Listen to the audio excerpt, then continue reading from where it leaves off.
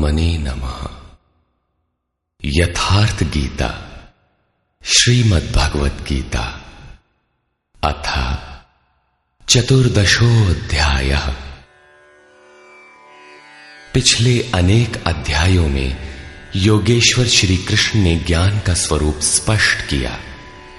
अध्याय 4 के 19वें श्लोक में उन्होंने बताया कि जिस पुरुष द्वारा संपूर्णता से आरंभ किया हुआ नियत कर्म का आचरण क्रमशः उत्थान होते होते इतना सूक्ष्म हो गया कि कामना और संकल्प का सर्वथा शमन हो गया, उस समय जिसे वो जानना चाहता है उसकी प्रत्यक्ष अनुभूति हो जाती है। उसी अनुभूति का नाम ज्ञान है। 13वें अध्याय में ज्ञान को परिभाषित किया।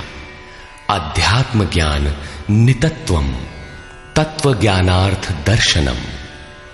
आत्मज्ञान में एक रस स्थिति और तत्व के अर्थ स्वरूप परमात्मा का प्रत्यक्ष दर्शन ज्ञान है। क्षेत्र क्षेत्रज्ञ के भेद को विदित कर लेने के पश्चात ही ज्ञान है। ज्ञान का अर्थ शास्त्रार्थ नहीं, शास्त्रों को याद कर लेना ही ज्ञान नहीं है। अभ्यास की वो अवस्था ज्ञान है जहां वो तत्व विदित होता है। परमात्मा के साक्षात्कार के साथ मिलने वाली अनुभूति का नाम ज्ञान है। इसके विपरीत सब कुछ अज्ञान है। इस प्रकार सब कुछ बता लेने पर भी प्रस्तुत अध्याय 14 में योगेश्वर श्री कृष्ण कहते हैं कि अर्जुन, उन ज्ञानों में भी परम उत्तम ज्ञान को मैं फिर भी तेरे लिए कहूंगा।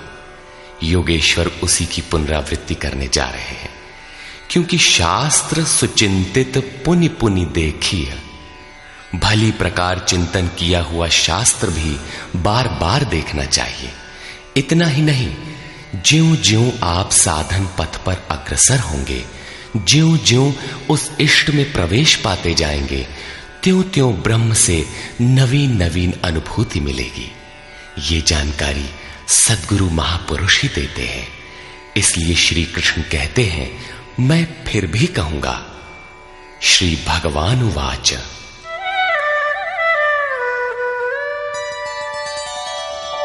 परं भूयः प्रवक्ष्यामि ज्ञानानां ज्ञानमुत्तमम् यज्ञात्वा मुनयः सर्वे परां सिद्धिमितो गताः।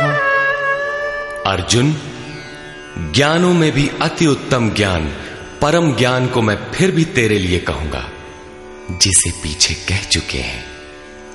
जिसे जानकर सब मुनिजन इस संसार से मुक्त होकर परम सिद्धि को प्राप्त होते हैं, जिसके बाद कुछ भी पाना शेष नहीं रहता। इदं ज्ञानमुपाश्रित्य मम साधर्म्यमागताः सर्गेऽपि नोपजायन्ते प्रलये न व्यथन्ति च।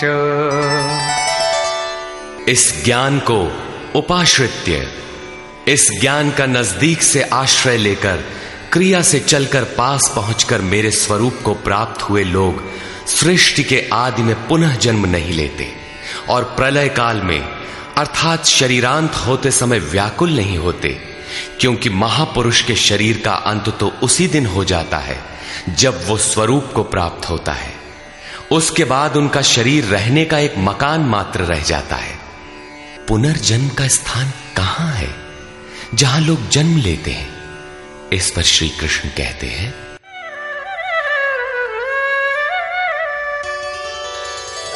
मम योनिर्महद् ब्रह्म तस्मिन् गर्भं दधाम्यहम् सम्भवः सर्वभूतानां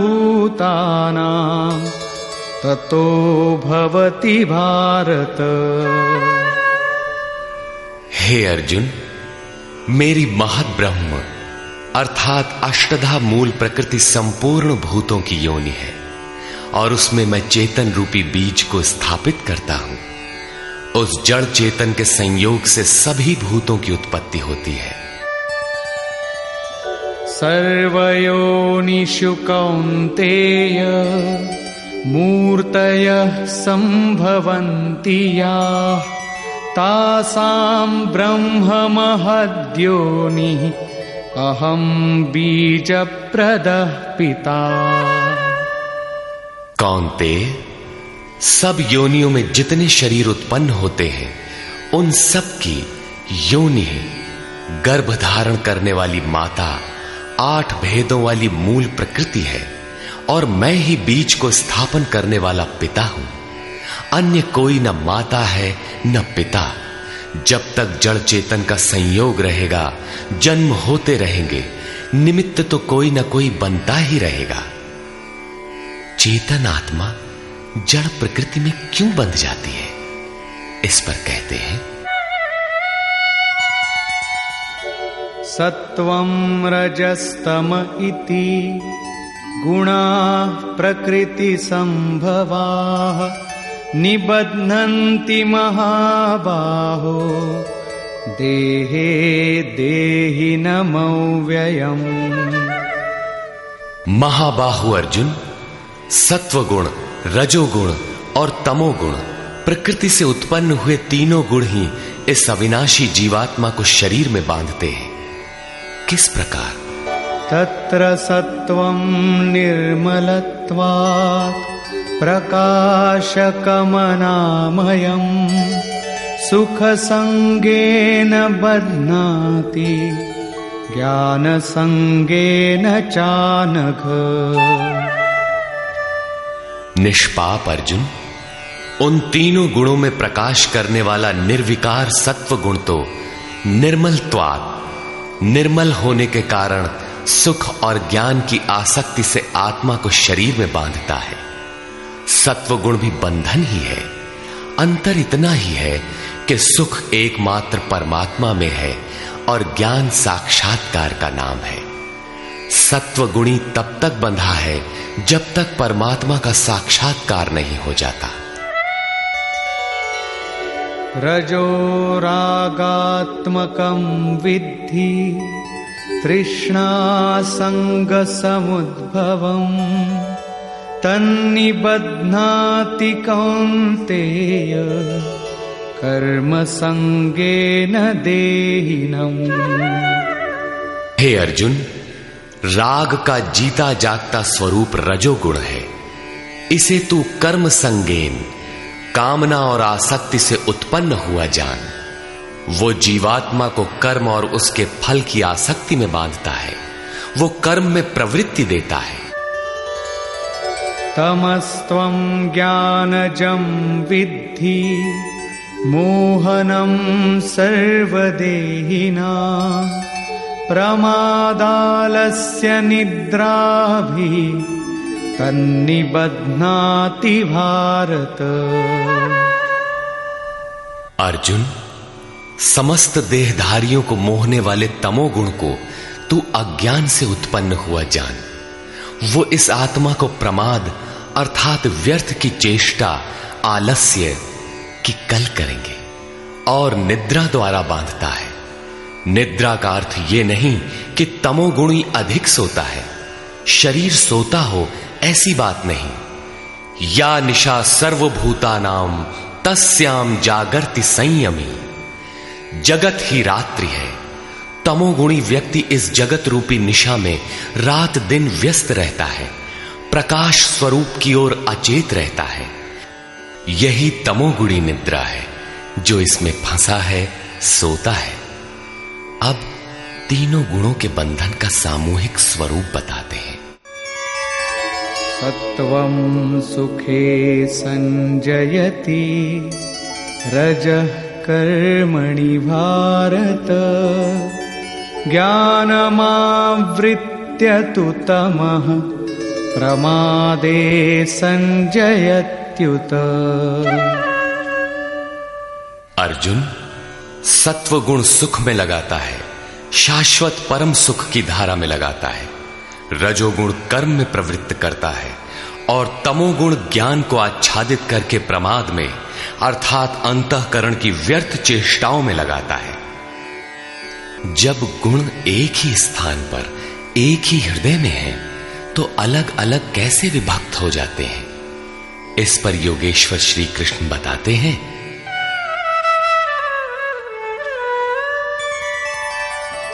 रजस्तमश्चाभिभूय सत्वं भवति भारत, रजः सत्वं तमश्चैव तमः सत्वं रजस्तथा। हे अर्जुन, रजोगुण और तमोगुण को दबाकर सत्वगुण बढ़ता है, वैसे ही सत्वगुण और तमोगुण को दबाकर रजोगुण बढ़ता है, तथा इसी प्रकार रजोगुण और सत्वगुण को दबाकर तमोगुण बढ़ता है। ये कैसे पहचाना जाए कि कब और कौन सा गुण कार्य कर रहा है? सर्वद्वारेषु देहेऽस्मिन् प्रकाश उपजायते, ज्ञानं यदा तदा विद्यात् विवृद्धं सत्वमित्युत। जिस काल में इस शरीर तथा अंतःकरण और संपूर्ण इंद्रियों में ईश्वरीय प्रकाश और बोध शक्ति उत्पन्न होती है, उस समय ऐसा जानना चाहिए कि सत्वगुण विशेष वृद्धि को प्राप्त हुआ है, तथा लोभ प्रवृत्तिरारंभः कर्मणामशमः स्पृहा, रजस्येतानि जायन्ते विवृद्धे भरतर्षभ। हे अर्जुन, रजोगुण की विशेष वृद्धि होने पर लोभ, कार्य में प्रवृत्त होने की चेष्टा, कर्मों का आरंभ, अशांति अर्थात मन की चंचलता, विषय भोगों की लालसा, ये सब उत्पन्न होते हैं। अब तमोगुण की वृद्धि में क्या होता है? अप्रकाशो प्रवृत्तिश्च प्रमादो मोह एव च, तमस्येतानि जायन्ते विवृद्धे कुरु नंदन। अर्जुन, तमोगुण के बढ़ने पर अप्रकाशः, प्रकाश परमात्मा का द्योतक है। ईश्वरीय प्रकाश की ओर न बढ़ने का स्वभाव, कार्यम कर्म, जो करने योग्य प्रक्रिया विशेष है, उसमें अप्रवृत्ति, अंतःकरण में व्यर्थ की चेष्टाओं का प्रवाह और संसार में मुग्ध करने वाली प्रवृत्तियां, ये सभी उत्पन्न होते हैं। इन गुणों की जानकारी से लाभ क्या है? यदा सत्वे प्रवृद्धे तु प्रलयं याति देहभृत्, तदोत्तमविदां लोकान् अमलान् प्रतिपद्यते। जब ये जीवात्मा सत्व गुण की वृद्धि काल में मृत्यु को प्राप्त होता है, शरीर त्याग करता है, तब उत्तम कर्म करने वालों के मल रहित दिव्य लोकों को प्राप्त होता है, तथा रजसि प्रलयं गत्वा कर्म संगिषु जायते, तथा प्रलीनस्तमसि मूढ़योनिषु जायते। रजोगुण की वृद्धि होने पर मृत्यु को प्राप्त होने वाला कर्मों की आसक्ति वाले मनुष्यों में जन्म लेता है, तथा तमोगुण की वृद्धि में मरा हुआ पुरुष मूढ़ योनियों में जन्म लेता है, जिसमें कीट पतंगादि पर्यंत योनियों का विस्तार है। अतः गुणों में भी मनुष्यों को सात्विक गुणों वाला होना चाहिए। प्रकृति का ये बैंक आपके अर्जित गुणों को मृत्यु के उपरांत भी उन्हें आपको सुरक्षित लौटाता है। अब देखें इसका परिणाम। कर्मणः सुकृतस्याहुः सात्विकं निर्मलं फलं, रजसस्तु फलं दुःखं, अज्ञानं तमसः फलम्। सात्विक कर्म का फल सात्विक, निर्मल सुख, ज्ञान और वैराग्यादि कहा गया है। राजस कर्म का फल दुख और तामस कर्म का फल अज्ञान है। तथा सत्वात् संजायते ज्ञानम् रजसो लोभ एव च प्रमादमोहौ तमसो भवतो ज्ञानमेव च। सत्व गुण से ज्ञान उत्पन्न होता है। ईश्वरीय अनुभूति का नाम ज्ञान है। ईश्वरीय अनुभूति का प्रवाह होता है। रजोगुण से निसंदेह लोभ उत्पन्न होता है तथा तमोगुण से प्रमाद, मोह, आलस्य अर्थात अज्ञान ही उत्पन्न होता है। ये उत्पन्न होकर कौन सी गति देते हैं? ऊर्ध्वं गच्छन्ति सत्त्वस्था मध्ये तिष्ठन्ति राजसाः जघन्यगुणवृत्तिस्था अधो गच्छन्ति तामसाः। सत्व गुण में स्थित हुआ पुरुष ऊर्ध्व मूलम, उस मूल परमात्मा की ओर प्रवाहित होता है, निर्मल लोकों में जाता है। रजोगुण में स्थित राजस पुरुष मध्यम श्रेणी के मनुष्य होते हैं, जिनके पास न सात्विकम विवेक वैराग्य ही होता है और न अधम कीट पतंग योनियों में जाते हैं, बल्कि पुनर्जन्म को प्राप्त होते हैं। और निंदित तमोगुण में प्रवृत्त हुए तामसी पुरुष अधोगति है, अर्थात पशु पक्षी कीट पतंगादि अधम योनियों को प्राप्त होते हैं। इस प्रकार तीनों गुण किसी न किसी रूप में योनि के ही कारण हैं। जो पुरुष गुणों को पार कर लेते हैं वे जन्म बंधन से छूट जाते हैं और मेरे स्वरूप को प्राप्त होते हैं। इस पर कहते हैं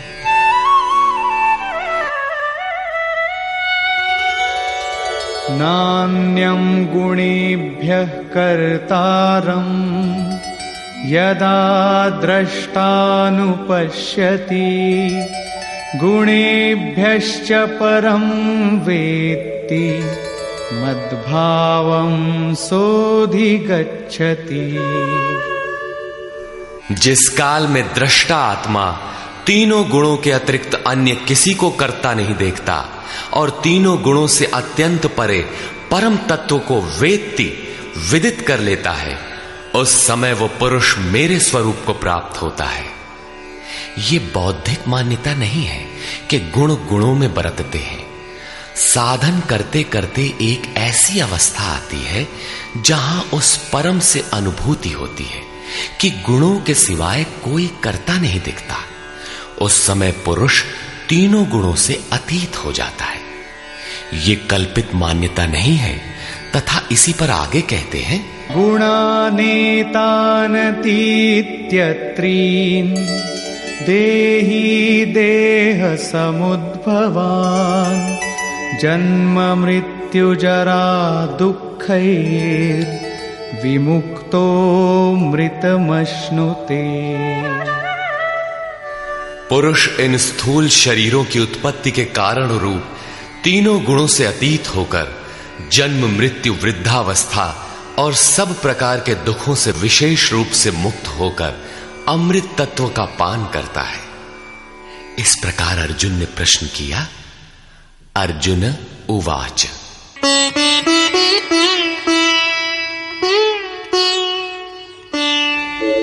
कैर्लिङ्गैः स्त्रीन् गुणानेता अतीतो भवति प्रभो किमाचारः कथं चैतान् स्त्रीन् गुणानतिवर्तते।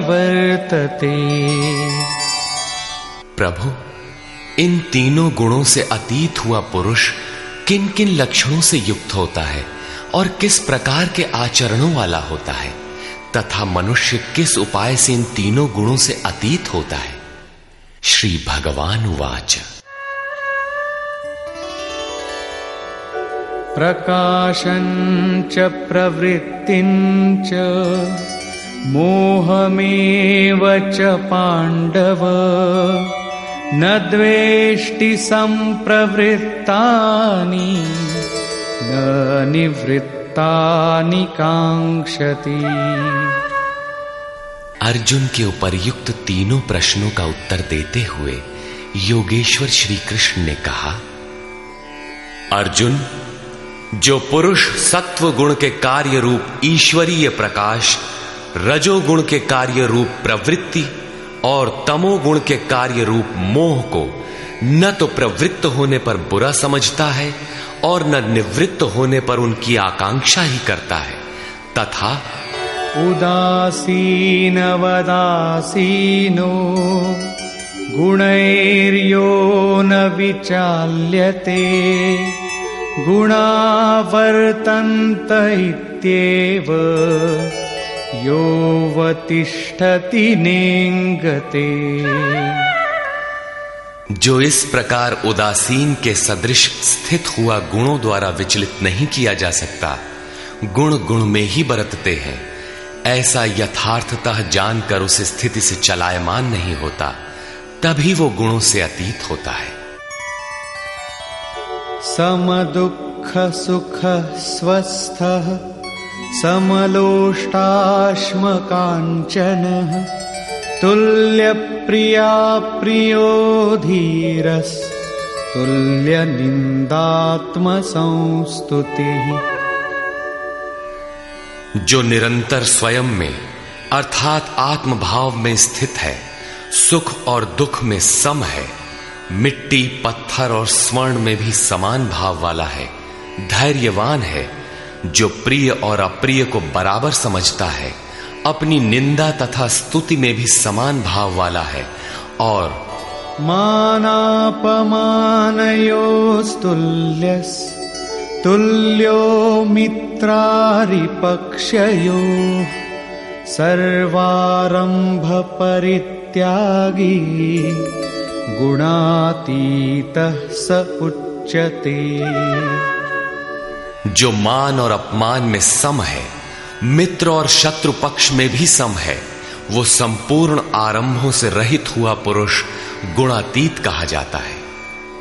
श्लोक 22 से 25 तक गुणों से अतीत पुरुष के लक्षण और आचरण बताए गए कि वो चलायमान नहीं होता, गुणों के द्वारा विचलित नहीं किया जा सकता, स्थिर रहता है। अब प्रस्तुत है गुणों से अतीत होने की विधि।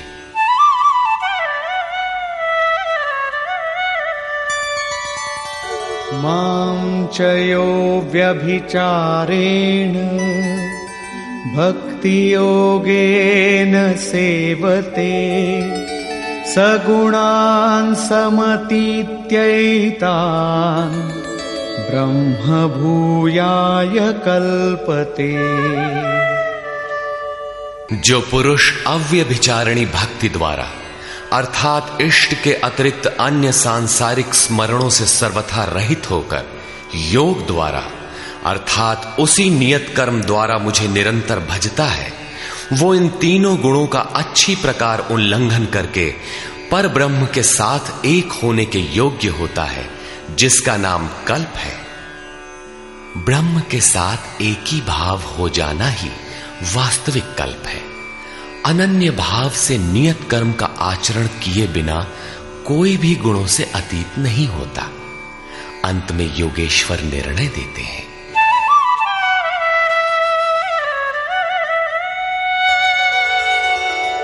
ब्रह्मणो हि प्रतिष्ठाहम् अमृतस्याव्ययस्य च शाश्वतस्य च धर्मस्य सुखस्यैकान्तिकस्य च।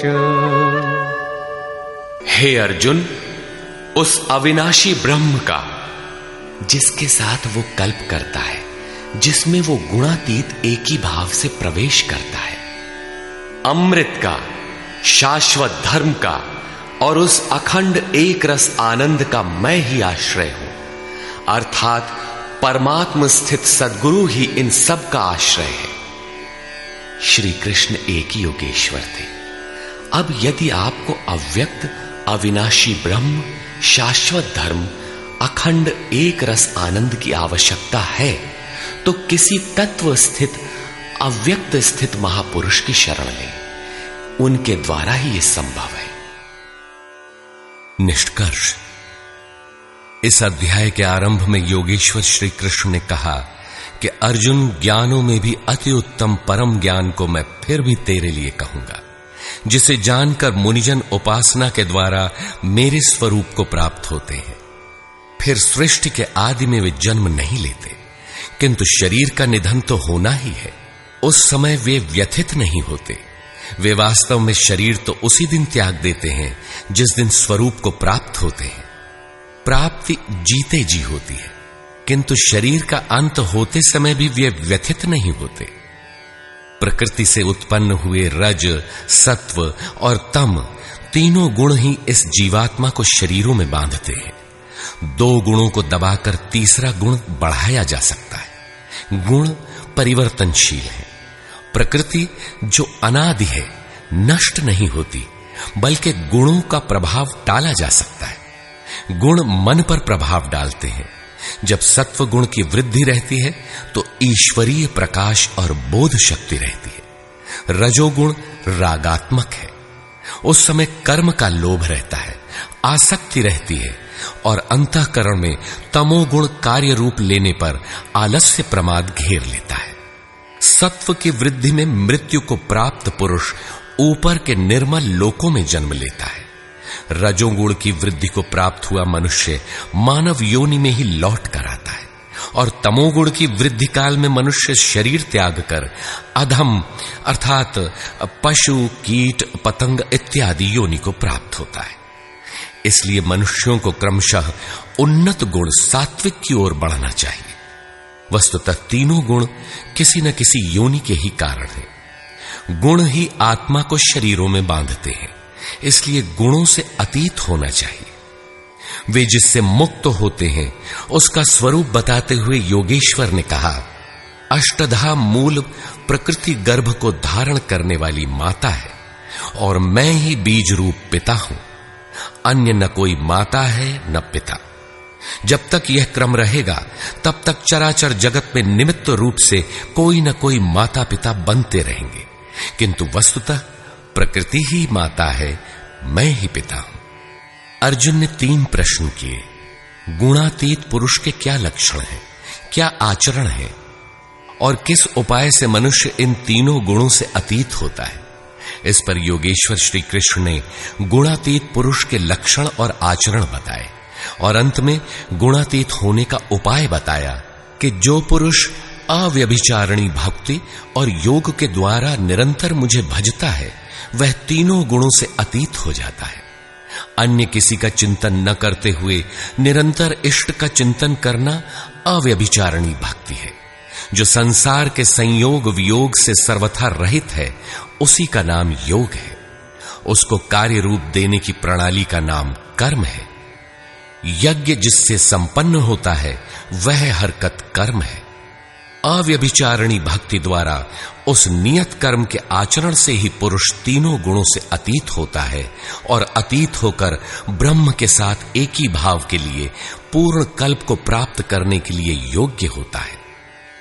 गुण जिस मन पर प्रभाव डालते हैं उसके विलय होते ही ब्रह्म के साथ एक ही भाव हो जाता है। यही वास्तविक कल्प है। अतः बिना भजन किए कोई गुणों से अतीत नहीं होता। अंत में योगेश्वर श्री कृष्ण निर्णय देते हैं, वह गुणातीत पुरुष जिस ब्रह्म के साथ एक ही भाव में स्थित होता है उस ब्रह्म का, अमृत तत्व का, शाश्वत धर्म का और अखंड एक रस आनंद का मैं ही आश्रय हूं, अर्थात प्रधान करता हूं। अब तो श्री कृष्ण चले गए। अब वह आश्रय तो चला गया, तब तो बड़े संशय की बात है, वह आश्रय अब कहां मिलेगा। लेकिन नहीं, श्री कृष्ण ने अपना परिचय दिया है कि वे एक योगी थे, स्वरूपस्थ महापुरुष थे। शिष्यस्ते अहम शाधिमाम त्वाम प्रपन्नम। अर्जुन ने कहा, मैं आपका शिष्य हूं, आपकी शरण हूं, मुझे संभालिए। स्थान स्थान पर श्री कृष्ण ने अपना परिचय दिया, स्थित प्रज्ञ महापुरुष के लक्षण बताए और उनसे अपनी तुलना की। अतः स्पष्ट है कि श्री कृष्ण एक महात्मा योगी थे। अब यदि आपको अखंड एक रस आनंद, शाश्वत धर्म अथवा अमृत तत्व की आवश्यकता है तो इन सब की प्राप्ति के स्रोत एकमात्र सद्गुरु हैं। सीधे पुस्तक पढ़कर इसे कोई नहीं पा सकता। जब वही महापुरुष आत्मा से अभिन्न होकर रथी हो जाते हैं तो शनैः शनैः अनुरागी को संचालित करते हुए उसके स्वरूप तक, जिनमें वे स्वयं प्रतिष्ठित हैं, पहुंचा देते हैं। वही एकमात्र माध्यम है। इस प्रकार योगेश्वर श्री कृष्ण ने अपने को सबका आश्रय बताते हुए इस 14वें अध्याय का समापन किया, जिसमें गुणों का विस्तार से वर्णन है। अतः ओम तत्सदिति श्रीमद् भगवद गीता सूपनिषत्सु ब्रह्म विद्यायाम योग शास्त्रे श्री कृष्णार्जुन संवादे गुणत्रय विभाग योगो नाम चतुर्दशोऽध्यायः। इस प्रकार स्वामी अड़गड़ानंद कृत श्रीमद् भगवद गीता के भाष्य यथार्थ गीता का 14वां अध्याय पूर्ण हुआ। हरि ओम तत्सत्।